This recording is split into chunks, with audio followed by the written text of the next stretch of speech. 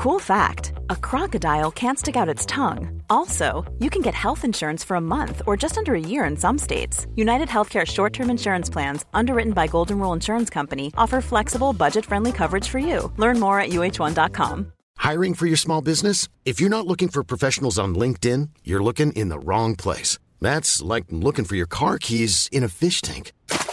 LinkedIn helps you hire professionals you can't find anywhere else, even those who aren't actively searching for a new job but might be open to the perfect role. In a given month, over 70% of LinkedIn users don't even visit other leading job sites. So start looking in the right place. With LinkedIn, you can hire professionals like a professional. Post your free job on linkedin.com/people today.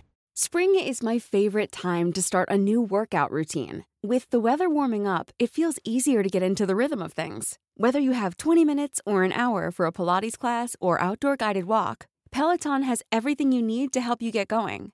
Get a head start on summer with Peloton at onepeloton.com.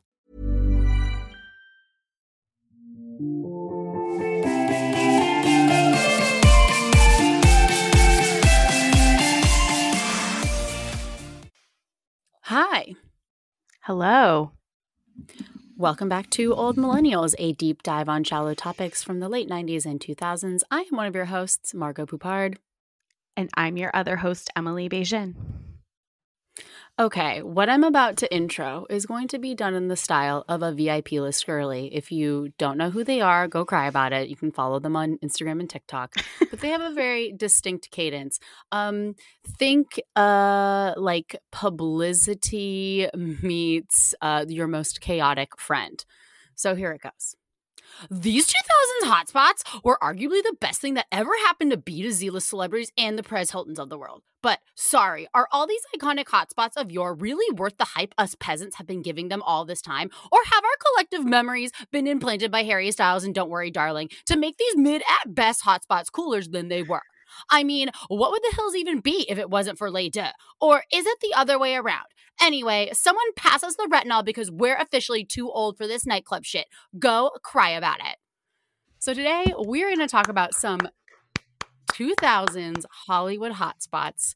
We're going to talk about Les Deux, obviously, Hyde, Guy's Bar, and the infamous or famous Chateau Marmont.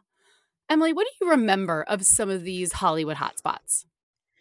Well, I think what's wonderful about this episode is that you and I come at it from very different angles. Mainly, you lived in Los Angeles and I did not. I did not see these places. I never went inside these places. And I've only seen these places or what is left of them in their current inception from afar as an adult.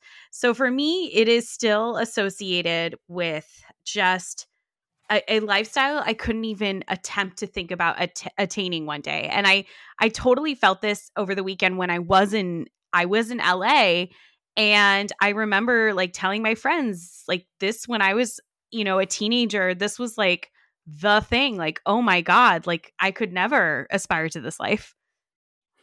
Well, you experienced it via the hills or sure tabloids, right? Because that was sort of, they kind of came about at the same time. And you and I watched enough documentaries about the toxicity of tabloid culture in the early 2000s when these clubs were popular. And they were kind of partly intensified because of hotspots like this. And hotspot kind of sounds like not as great in like pandemic times, but I hope you guys know that we mean hotspot as in like a happening place, which just goes to show how cool I am because I said happening place. I mean, it's amazing like that a term hotspot 15 years ago meant something completely different. And now for us, it is just a place swarthing with disease and germs. And a virus. Yes, it's like that video of everybody on spring break in Cancun in that one pool. That's a hot spot of STDs. But these hotspots, yeah, they were also a dime a dozen, right? Like I have some interesting quotes in here from one of the guys who founded Les Deux, and basically saying that like if you can survive for up to 10 months, like that is incredible. And I love to just point out old buildings that I used to be drunk in, because they are so, now they're like, it's an Olive Garden. It's shuttered permanently with plywood over it. There's just so many places where like even we'll be like the last time I was in LA, Marianne and I were driving down the street and I was like, I feel like I've been here before. And I looked over and there was like a bar that was now called something totally different that I used to go to. And I feel like this is like some Fran Lebowitz like commentary about the changing evolution of a city and how what's hot today is gone tomorrow, right? Pretend it's a dirty club. I mean, Les Deux is right around the corner from another place that is closed that I used to love, the ArcLight Theater. So it kind of like goes hand in hand. But the thing about like these places that like everybody wanted to go to, if you didn't really have a way in, you'd have to wait for hours and or spend thousands, like an obscene amount of money on like bottle service. And then when you get in there, they're all kind of like the same thing. You just sort of have like a different kind of set of people, but every club, once you've been to one, is more or less the same club. It's the same music, it's the same experience. And so maybe that's why they like pop up with like a new name but like a different place every 8 to 10 months, because it's like if you're trying to sustain a vibe, it's like unsustainable. It's like trying to go viral. Yeah, I mean, it is one of those things that for how much infamy these places live in today, because of their forever being immortalized on TMZ and other tabloid publications, their actual lifespans as the most popular inception were super short at times. Like we're talking 18 months, like even probably the most famous club of all time. 18 months is generous. Generous. Absolutely generous. I mean, we're even talking like in New York, I know this is a New York club, but Studio 54's heyday was like a year tops. Like that is, you know, for being so famous and the image and likeness used to this day, it was really only big for about a year. Yeah, it's because we've been talking about it for 20 years that it seems like perhaps it was more popular than it was. Yes, absolutely.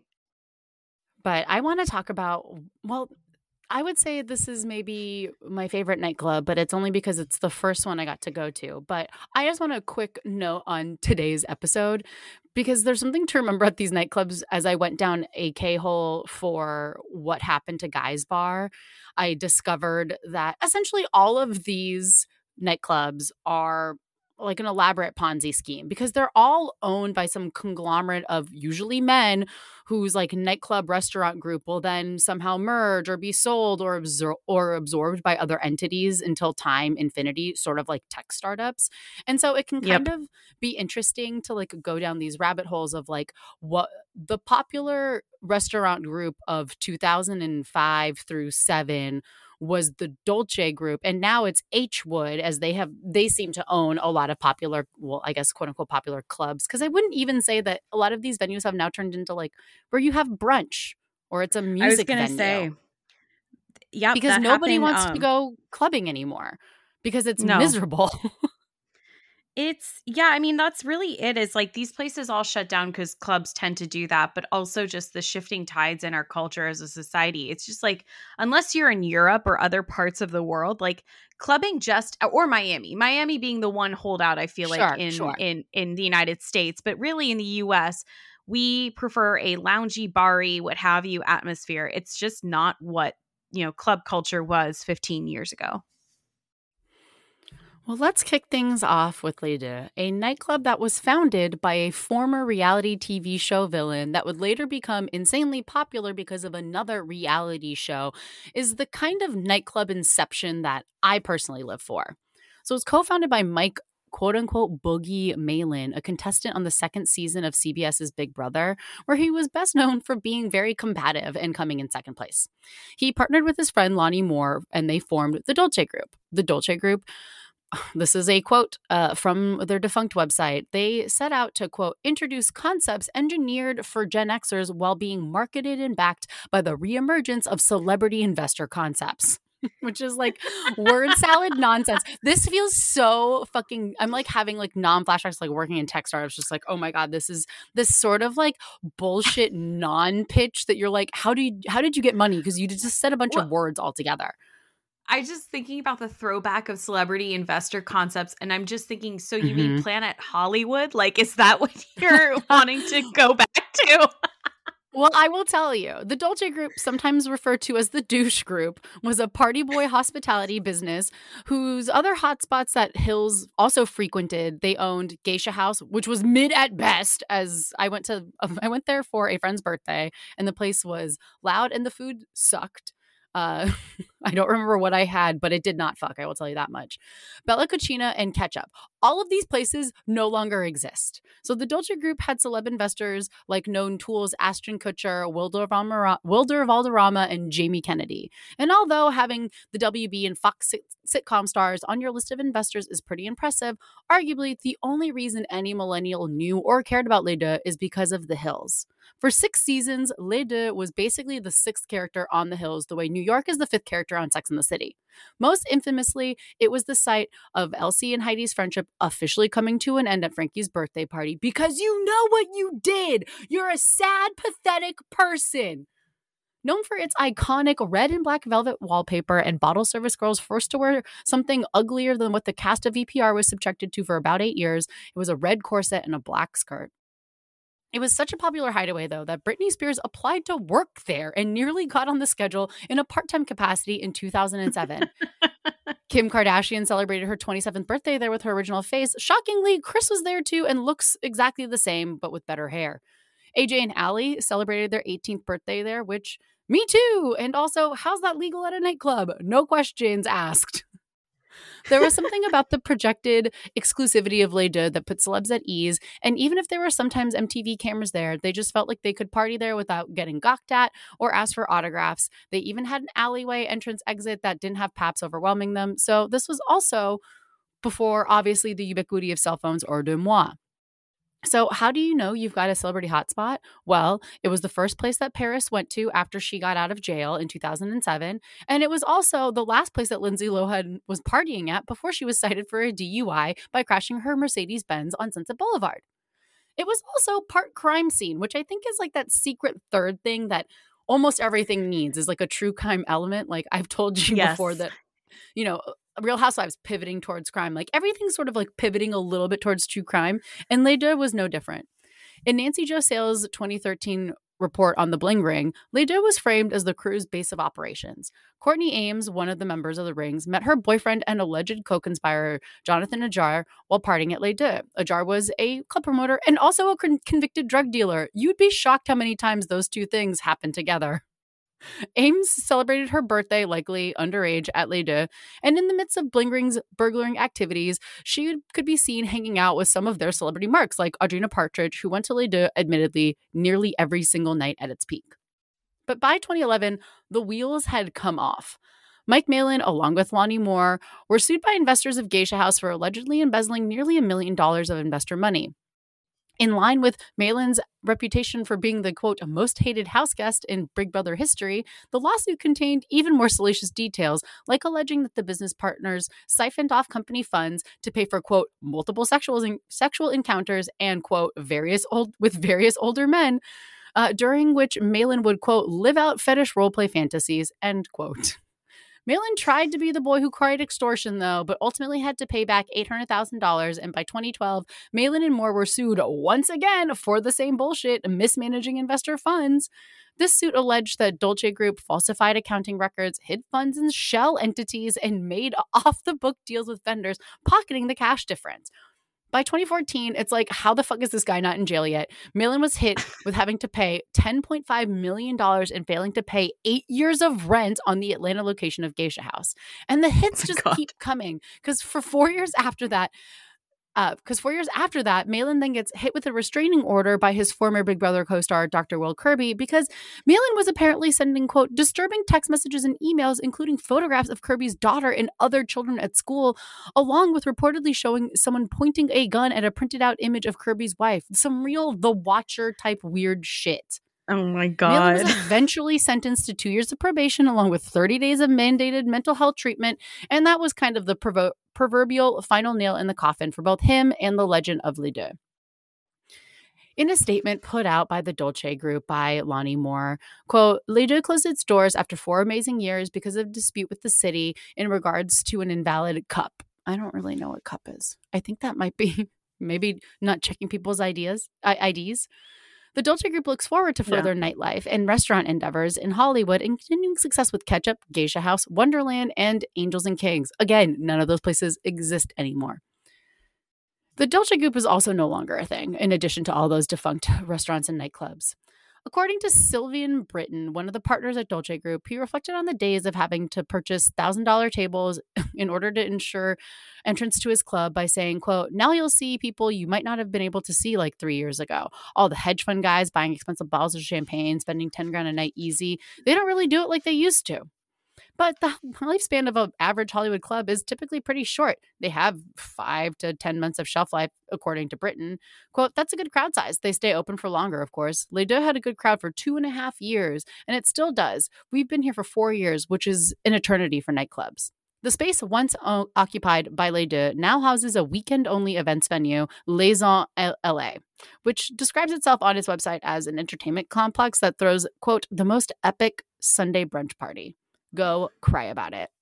What's interesting about this is you brought up something that comes up a lot, which is that there's almost always like these common denominators of like the short lifespan. There's embezzlement. There's like, notorious moments here and there.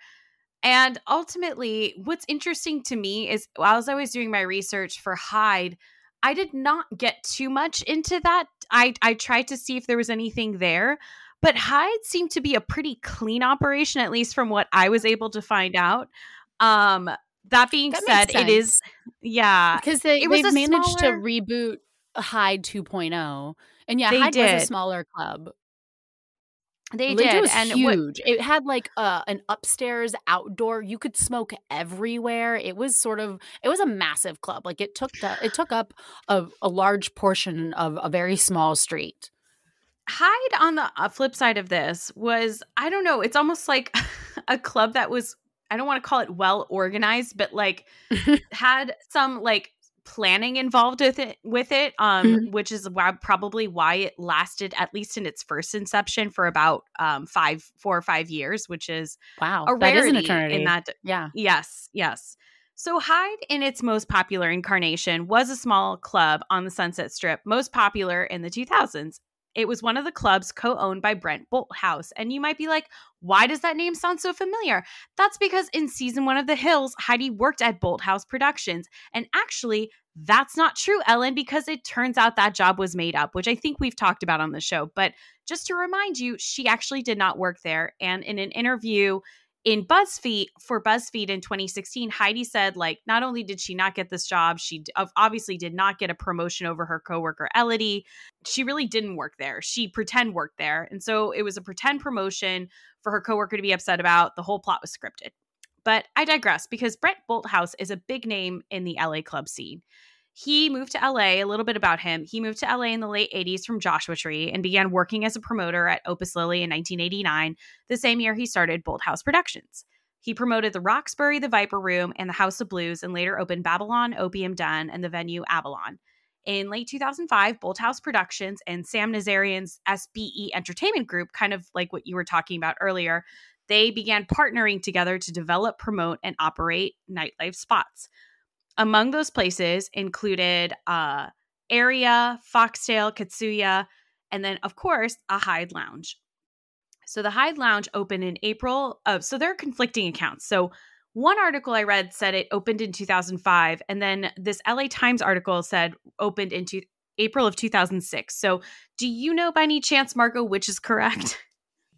I don't. And that's another common theme that I found trying to get like any sort of accurate-ish timeline going. But I also couldn't figure out the best I could do for when Les Deux opened was 2006 upside down question mark. So I would say I feel like all of these popped up at the same time. And so I would maybe go with 2006 over 2005. But I mean, does it really matter? I mean, this sort of like period in life, is pretty fuzzy, and it's because, it's a nightclub. We're not in the best state of mind. Let's just go with 2006. So if it did open in 2006, it opened in the former North Space, and Bolthouse and Nazarian wanted to create an intimate space that was calmer than most clubs at the time. So everywhere else was like, meant for like 500, 1,000 plus people. this only fit 80 to 20 people. They wanted to create this intimate space. They wanted to have DJs like Samantha Ronson and Steve Aoki that could come spin set lists of their choice and weren't necessarily dedicated to the biggest hits at the time or having a strictly hip hop set list. And because it was an 80 to 100 person club, it was super exclusive. There's a great LA Times article on Hyde written by Chris Lee from 2006, aptly titled, "Trust us, there's no way you're on the list." And the vibe at Hyde was best summed up in this article with a Brent Bolthouse quote where he said, quote, "In Hyde, you can't hide. It's a room and all the booths face each other. It's intimate by nature." Club promoter Nico Golfar also summed it up nicely in that same article as saying, quote, "It was kind of like your high-end Cheers." The aforementioned article reads a little like a Stefan review of a club, but I appreciate it because it means we get to talk about some of the most legendary and alleged things that happened at Hyde. Here's an excerpt so we can get back into peak 2006 energy. Quote, "Hyde's the place where former Miss USA turned reality TV star Shanna Moakler allegedly socked Paris in the jaw, and Hilton's companion Stavros Niarchos allegedly poured a drink on Moakler's head and pushed her down the stairs there. And any diligent celebrity gossip blog reader knows that exes Nick Lachey and Jessica Simpson had an awkward run-in at Hyde last summer. It was also where Lindsay Lohan, was filming living La Vida Loca before she missed a set call for the movie Georgia Rule, prompting a letter from Morgan Creek Productions chief executive James G. Robinson admonishing her hard partying. I remember when this letter was leaked, like, the other common denominator in my two clubs or hangout spots for today are leaked letters or hotel bills of Lindsay Lohan's to TMZ. And then finally, where Bad Boy Air Brandon Davis fire crotch outburst occurred, where he called Lindsay Lohan that a was fire in front crotch. of Hyde. I totally forgot. Forever immortalized on Defamer.com where pop punk songbird Avril Lavigne spat loogies at photographers. So what's interesting with Hyde is everything is kind of that happens behind the doors is going to be alleged or reported, but there's never going to be any evidence because they had a strict no photographers policy. So everything really that you can get footage wise is always, for the most part, going to be outside the doors. But in 2006, in October, TMZ.com reported that Nicole Richie collapsed at Hyde before checking herself into a hospital for her chronic inability to gain weight. Her publicist denied the quote-unquote collapse part, but Hyde became notorious for being the place where shit went down, and so tabloids knew that they couldn't capture what went on inside the club, but they could at least know who was getting in and who wasn't getting in. So TMZ, Us Weekly, and all the other publications regularly had someone standing outside to see. One of the most notorious moments was when Tara Reid was forced to wait in line while she watched her once BFF Paris Hilton stroll into the club with an old friend of hers by the name of Kim Kardashian. And as TMZ video captioned it, the moment was known as nightclub roadkill. It was, I have to say, still amazing to watch this video over 15 years later where Tara Reid is like at one side of the entrance and she gets denied, I believe, by Brent Bolthouse or someone else working the club that night. And then on the other side of the entrance, you see Paris and Kim just kind of strolling into the club with no problem whatsoever other than their security. Like, it is still like peak 2006. If I were ever to like put 2006 in a time capsule for like generations of children later to see, this is the video I would put in there. I would put the video of Lauren screaming at Heidi, "You know what you did." Oh, yes. I think those two could be a really nice pairing. You know, I feel like that really tells people what life was like. Since its heyday, Hyde closed in 2009 and briefly reopened in 2012. But by then, the celeb club scene just wasn't what it once had been. And Hyde, in its original 8029 West Sunset Boulevard location, closed.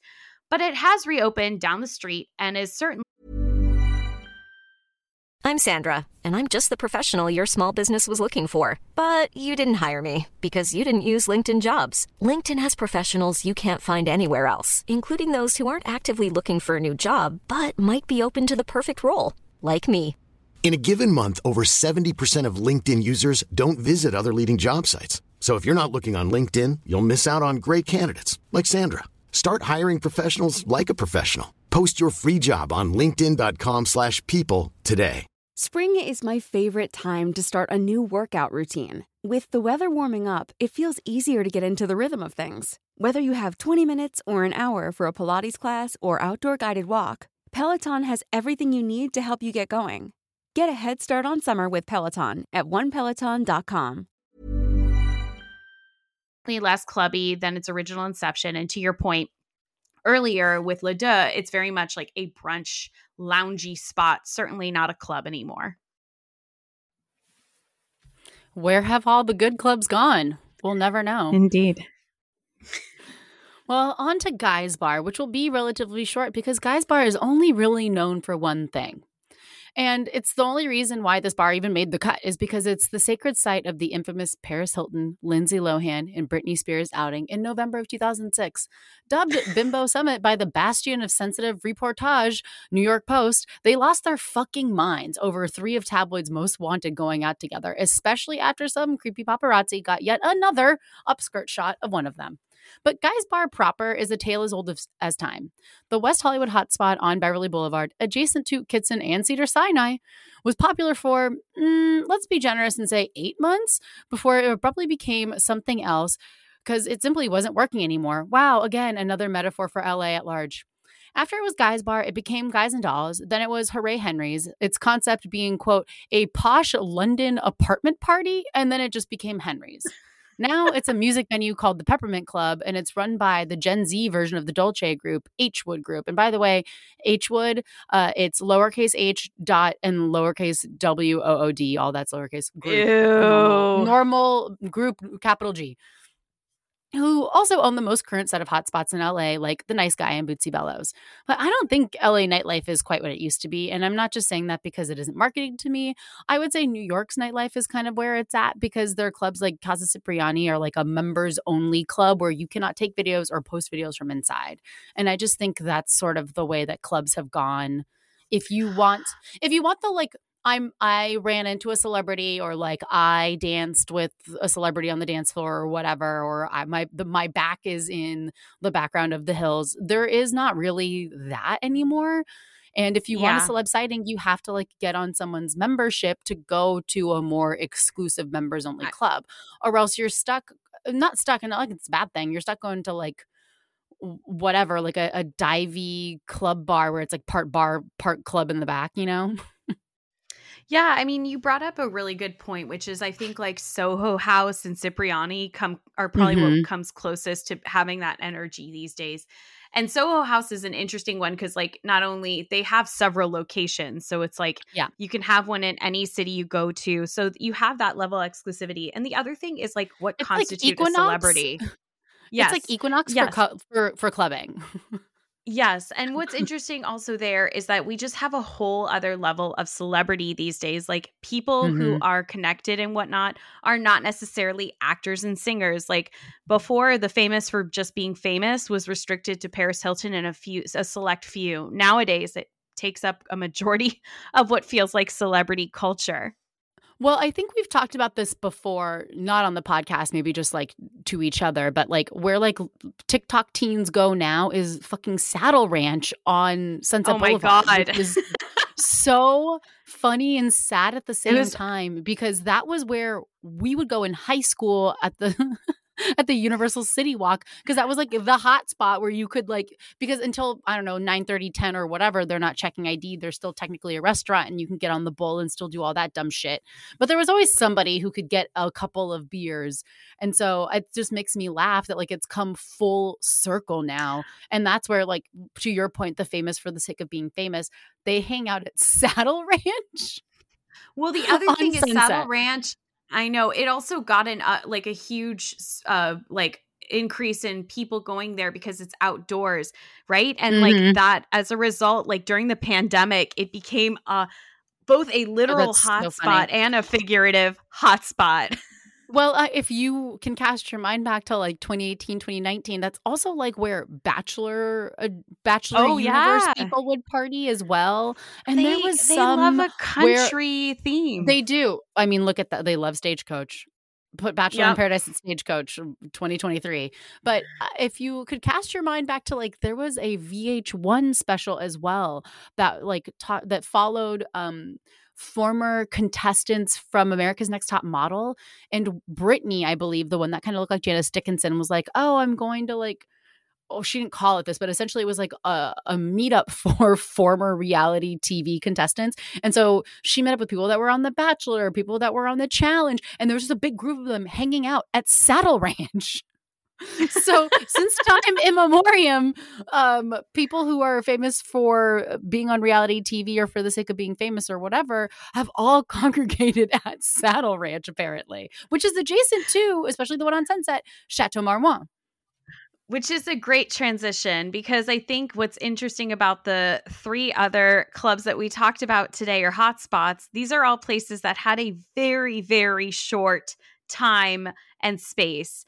However, the Chateau will be celebrating, if it's still around, its 100th anniversary or birthday in this decade. So that is something.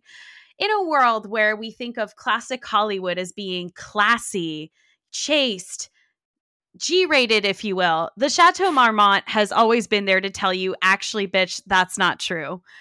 The Chateau Marmont is a pretty unique hangout spot because it transcends the time period we focused on and has a ton of history. So located at 8221 Sunset Boulevard, the hotel has 63 rooms, suites, and bungalows, and was designed by architects Arnold Weitzman and William Douglas Lee and completed in 1929. It was modeled loosely after the Chateau d'Amboise, a royal retreat in France's Loire Valley, and the burial spot of Leonardo da Vinci, which is kind of funny because Chateau Marmont has hosted the other famous Leonardo, specifically Leonardo DiCaprio's 21st birthday was held there. The Chateau has served as a short-term and sometimes long-term stay for many celebrities over its past almost 100 years. One key factor to that continuation of being the place to stay is because the hotel is notoriously discreet and has banned paparazzi, although that sure as hell hasn't stopped stories from leaking over the years. It's also served as a place where celebs on the decline have gone to party their sorrows away. We can start as early as, the 1940s and 50s. In 1952, writer-director Nicholas Ray moved into the bungalow after finding his second wife, actress Gloria Graham, in bed with his 13-year-old son from his first marriage. And he rebounded quickly with Joan Crawford, Marilyn Monroe, Jane Mansfield, and Zsa Zsa Gabor. Rebel Without a Cause, which he directed, got the green light during his stay there, and he met James Dean, the eventual star of his movie there. Ray held rehearsals for the movie at the hotel and would end up having an affair with his movie's other star, Natalie Wood, who was 16 fucking years old at the time. She eventually grew tired of Ray, who was 27 years older than her, and ran off with her 18-year-old other co-star, Dennis Hopper, who was known for having a myriad of orgies and parties at the Chateau Marmont. Other OG A-listers who used to party at the Chateau include Humphrey Bogart, Errol Flynn, David Niven, and John Barrymore, a.k.a. Drew's grandfather, who threw notorious parties. Jean Harlow and Clark Gable had an affair at the hotel during her honeymoon with her third husband, and Jim Morrison notoriously trashed his room and leapt from the roof and dangled from a drain pipe. Chateau Marmont is also tied to some early tragedy. It's where John Belushi died of a drug overdose in Bungalow 3 on March 5th, 1982, and where Helmut Newton suffered a heart attack in 2004 and died because he crashed his car while he was pulling out of the driveway. Roman Polanski and Sharon Tate moved out of the hotel and into a house on Cielo Drive because she was pregnant and felt it was inappropriate to raise a kid where they had been partying for the time being. Unfortunately, 6 months later, as we all know, Tate, her baby, and friends would be murdered by the Manson family. But to the 90s, the hotel was sold to Andre Balazs and underwent a major renovation. The place continued to be the place to party, where allegedly Kate Moss and Johnny Depp christened every single one of the 63 rooms. Yikes. And later in the 2000s, the Chateau was the focal point of where many celebs were living or staying for a long period, and many sexcapades and or parties occurred. Lindsay Lohan was probably the most famous resident of the hotel in the 2000s and 2010s. Her time in 2012 was so notorious that it has its own section in the book, The Castle on Sunset, Life, Death, Love, Art, and the Scandal at Hollywood's Chateau Marmont by Sean Levy, which I am now dying to read. Have you read this, Margot? No, I haven't, but I've seen it around. It's recently been optioned to be a show either on like Paramount Plus or Netflix that John Krasinski would produce, but I couldn't find anything about it if it ever actually went into production. As with most things with John Krasinski attached, it probably didn't go anywhere. Well, Lindsay whatever happened to that stupid Good News show? No one knows. Oh, God. CBS paid tens of millions of dollars for their little Instagram. That. I know. And So put ridiculous. it under a fucking paywall. Oh, your only happy video of the day, seeing a puppy with a baby laughing together. Like, let's put that under a paywall. Like, ugh. Anyway, I Lindsay- would like to read the book, though. It sounds good. Me too. Lindsay had obviously spent time at the hotel over the years. In 2010, she got into a shouting match with Avril Lavigne in the Garden restaurant, and that altercation ended when Lindsay Lohan, rebuffed by security guards in her pleas to get Avril Lavigne ejected, was stormed out of the hotel. She would later, I mean Lindsay, would rack up a notorious hotel bill in 2012, which started when she moved out of her house in Venice in February and moved into a suite at the hotel her friend had been renting. She then fully moved into the chateau in June and began renting a large suite. She was filming the classic Lifetime movie Liz and Dick, where she played another person notorious for her time at the Chateau Marmont, Elizabeth Taylor. She was getting paid at least $300,000 for the film and thought Lifetime was going to pay her expenses while she was shooting Liz and Dick. Spoiler, they weren't. In July, Lindsay threw an Independence Day / birthday party for herself and several friends. They started in the hotel's restaurant and eventually made their way to her suite and racked up a bill that included over $2,600 for food and drinks, $710 for the rental of the suite, which was the corporate rate, by the way, and $75 for a rental of a laptop from the hotel. And the bill came out to, $3,500 for that one day alone. She then proceeded to rent the room for 57 days, and during that time, she spent over $10,000 on room service, hotel, restaurant bills, and minibar charges, in addition to more than $700 on cigarettes. Love you, Lindsay. $600 on laundry. $600 plus on laundry, nearly $400 on pay-per-view movies, which I have some serious questions. And then more than $100 on magazines and iPhone chargers from the hotel gift shop. Why are you surprised that this woman loses every iPhone charger she's ever had? You've seen the condition of her Birkin bags when she parades them out. Like, I was just thinking that. I was like, that disheveled Birkin bag just bleeding out iPhone chargers and cigarettes everywhere. And like, you can tell there's at least one or two cigarette burn marks. Like, it's just, it's we a prefer well-worn not to dwell bag. on those. It's worn in. It's worn in. Once you added the room rates, parking, taxes, etc., her final bill at the Chateau Marmont came out to $46,350.04 in less than 2 months, and she kept insisting to hotel management that she wasn't responsible for it. On July 31st, are you getting flashes of Anna Delvey right now? Because I am. Yes. Lindsay gave her a blueprint. She gave her a blueprint. On July 31st, General Manager Philip Pavel presented Lohan with a 16-page itemized bill for her stay, along with a note that basically ordered her to vacate the premises as of noon of the next day. I regret to inform you, quote, he wrote, that we will no longer be able to extend any further credit for you to remain in the hotel. The bill was eventually leaked to TMZ in the following month, and the leak threatened the discreet reputation the Chateau had. And so they had to put out a statement basically doubling down on their commitment to secrecy and saying it was someone in her entourage that leaked it. Eventually, Lindsay worked out some way to pay off the bill with Andre Balazs, or she negotiated something because she was very quickly seen back on the property after this. I have a question. Yes, of course. Which letter do you think is worse that Lindsay got? The one from the dude at Morgan Creek Productions or the letter that she got from Pavel at Chateau Marmont? I'm going to say the Chateau because it's itemized, whereas the Morgan Creek letter is just a summary. If they had put down a bulleted list of her transgressions, I would say it would be a tough competition. Sure. Okay. That's fair. They both don't make her Another look moment- good, but I just find them very funny. No, we can both safely say we are very happy that Lindsay is now making a steady check out of Netflix movies. It's certainly better than the life for her health. It is certainly the better life than what she was living 10 years ago. $700 of cigarettes. That's all. $700 of cigarettes. Another moment in Chateau history involving Lindsay Lohan is when her fuck list was leaked. On it included James Franco, who she allegedly slept with while at the hotel. But James Franco, because he was deep in his college student phase when the story leaked, wrote a short story about this and denied it. Other famous residents in the 2000s included ScarJo, and who in 2004 lived at the hotel even though she owned a home in LA, saying it, quote, felt less lonely than her house, which was like very depressing to read. Yeah. But during that time, I believe it was after the Oscars or another award show, she and Benicio del Toro allegedly made out and maybe even hooked up in an elevator, although Johansson and del Toro have sort of both denied it, with Johansson joking that it would be unsanitary.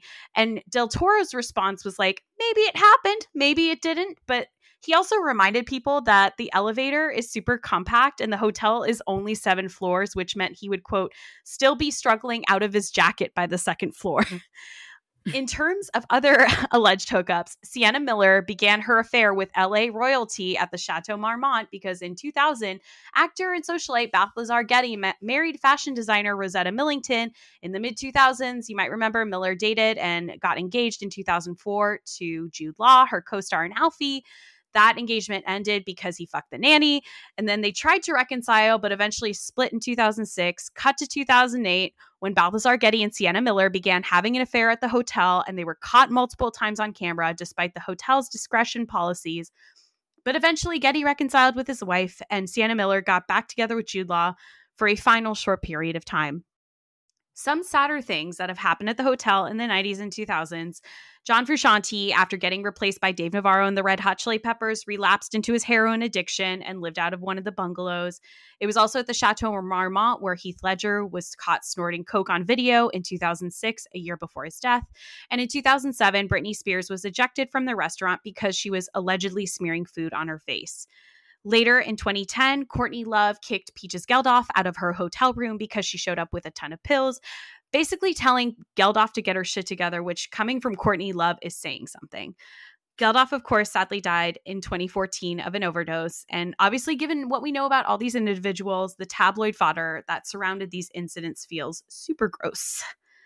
Do you remember these, like, all these stories coming out? I'd forgotten about that part of Britney's, like, you know, meltdown where she began. Like, that was one story I'd forgotten about. I definitely had forgotten about that. I remember mostly just the Lindsay Lohan stuff pretty well. And, oh God, I think recently though, because Chateau Marmont like closed temporarily and then they reopened. And Yes. the last thing I had heard about Chateau Marmont was that FKA Twigs and Andie MacDowell's daughter had gotten into an argument in the lobby. And that's the only thing that I truly currently remember about anything going down in the Marmont. That's not Lindsay Lohan related. It's or from that terrible point, movie Somewhere. Sorry, I had to throw that dig in. I was going to bring it up. Yeah. I have my final paragraph on that, which is that in the last 10 years, we haven't heard about the Chateau Marmont quite as frequently. The notorious lifestyles, though, of celebrities who have lived there is probably best immortalized in that movie. Like, it's probably my least favorite, or one of my least favorite Sofia Coppola movies. But I think it does a decent job, like, portraying the lifestyle there with, like, Steven Dorff as, like, this recently divorced actor who's living off of, like, drinking and taking pills. His daughter, played by Elle Fanning, shows up. And he eventually leaves the chateau because, like, you can't have a stable lifestyle living there. Surprise, surprise. Oh, and then you know what? I think didn't Nicolas Cage live in the Chateau Marmont in that recent movie he was in, The Unbearable? Oh gosh, yeah. Oh, you know what? I think you're right. He did live there. The Unbearable Weight of Genius or whatever. Right, which I feel like is a perfect place to have had him live in that movie. That was a very. I think you're right movie. about Somewhere. You're like, it is totally, even though it's a cliche that Steven Dorff is like some former actor with a drinking pill and smoking problem. He did kind of play himself. He did. That is truly, though, the place where you would expect to find someone like that. Like the whole concept of living in a hotel long term to me is so bizarre that it's very hard to identify with on any level. But I don't know. Every time it's hard not to make like an Eloise joke because her and like I know. What's his face, Gene Hackman and Royal Tenenbaums are like the only other cultural touchstones I have for living in a hotel. So there's only one other person I can think of, which is that Gabby Hoffman, the actress, who's like now transitioned into being an adult actress in a bunch of kind of more indie films, but was a really big child actress in our day. She grew up in the Chelsea Hotel because her mom was one of Andy Warhol's friends. And I forget who she was exactly, but there was a parody. One of like her mom's artist friends wrote a parody book of Eloise called Gabby at the Chelsea, which just like in peak 1980s Chelsea Hotel feels like so much less glamorous and more surrounded by junkies and like really sad things. But I digress. That to your point though, it is living in a hotel is such a weird concept, and yet there are a handful of hotels out there where it seems to have perpetuated over the years. But yeah, not quite anywhere like the Chateau Marmont, which in 2020, you're talking about a members only type of club.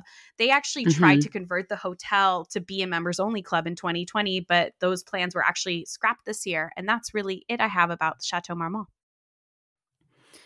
Oof. Yeah, I don't know. Maybe it's just because I'm a peasant. Even the idea of staying at a hotel long term is so expensive. It doesn't make any financial sense to me.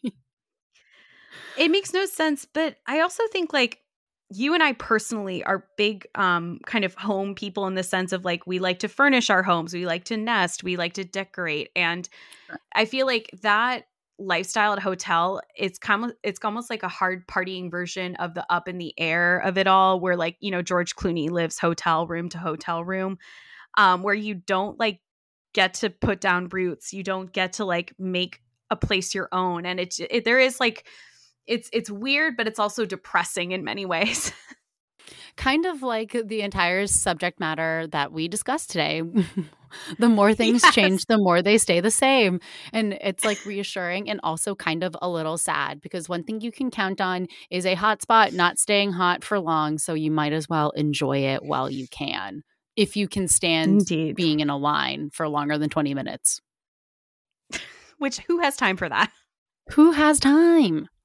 Just go to a bar. It's just as good. And maybe they have a jukebox and you can put on whatever you want to listen to instead of being at the mercy of some random DJ. Well, thank you guys so much for listening. Happy Thanksgiving back. We are so grateful that you listened to this episode. We really hope you enjoy it. And we are especially grateful if you leave us a rating or if you give us some dollars on Patreon. You can find us on Patreon at Old Millennials Pod, and you can leave us a nice little Thanksgiving review wherever you're listening to this podcast, but primarily Apple Podcasts and Spotify. You can follow us on social media at Old Millennials Pod on Instagram and Facebook. Like I said, find us on Patreon. And we will be back next week with a new episode. And until then, we say bye-bye. Bye.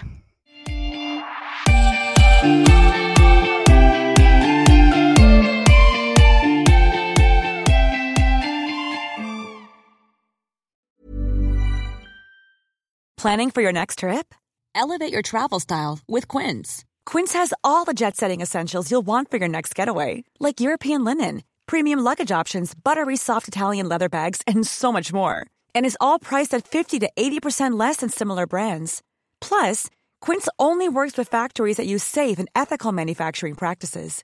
Pack your bags with high-quality essentials you'll be wearing for vacations to come with Quince. Go to quince.com/pack for free shipping and 365-day returns. Even when we're on a budget, we still deserve nice things. Quince is a place to scoop up stunning high-end goods for 50 to 80% less than similar brands. They have buttery soft cashmere sweaters starting at $50, luxurious Italian leather bags, and so much more. Plus, Quince only works with factories that use safe, ethical, and responsible manufacturing. Get the high-end goods you'll love without the high price tag with Quince. Go to quince.com/style for free shipping and 365-day returns. How would you like to look 5 years younger? In a clinical study, people that had volume added with Juvederm Voluma XC in the cheeks perceived themselves as looking 5 years younger at 6 months after treatment. Look younger, feel like you. Add volume for lift and contour in the cheeks with Juvederm Voluma XC. Reverse signs of aging by adding volume to smooth laugh lines with Juvederm Volure XC. For important safety information and to find a licensed specialist, visit Juvederm.com. That's JUVEDERM.com. Not for people with severe allergic reactions, allergies to lidocaine, or the proteins used in Juvederm. Common side effects include injection site redness, swelling, pain, tenderness, firmness, lumps, bumps, bruising, discoloration, or itching. There's a risk of unintentional injection into a blood vessel, which can cause vision abnormalities, blindness, stroke, temporary scabs, or scarring. Talk to a licensed specialist to find out if it's right for you.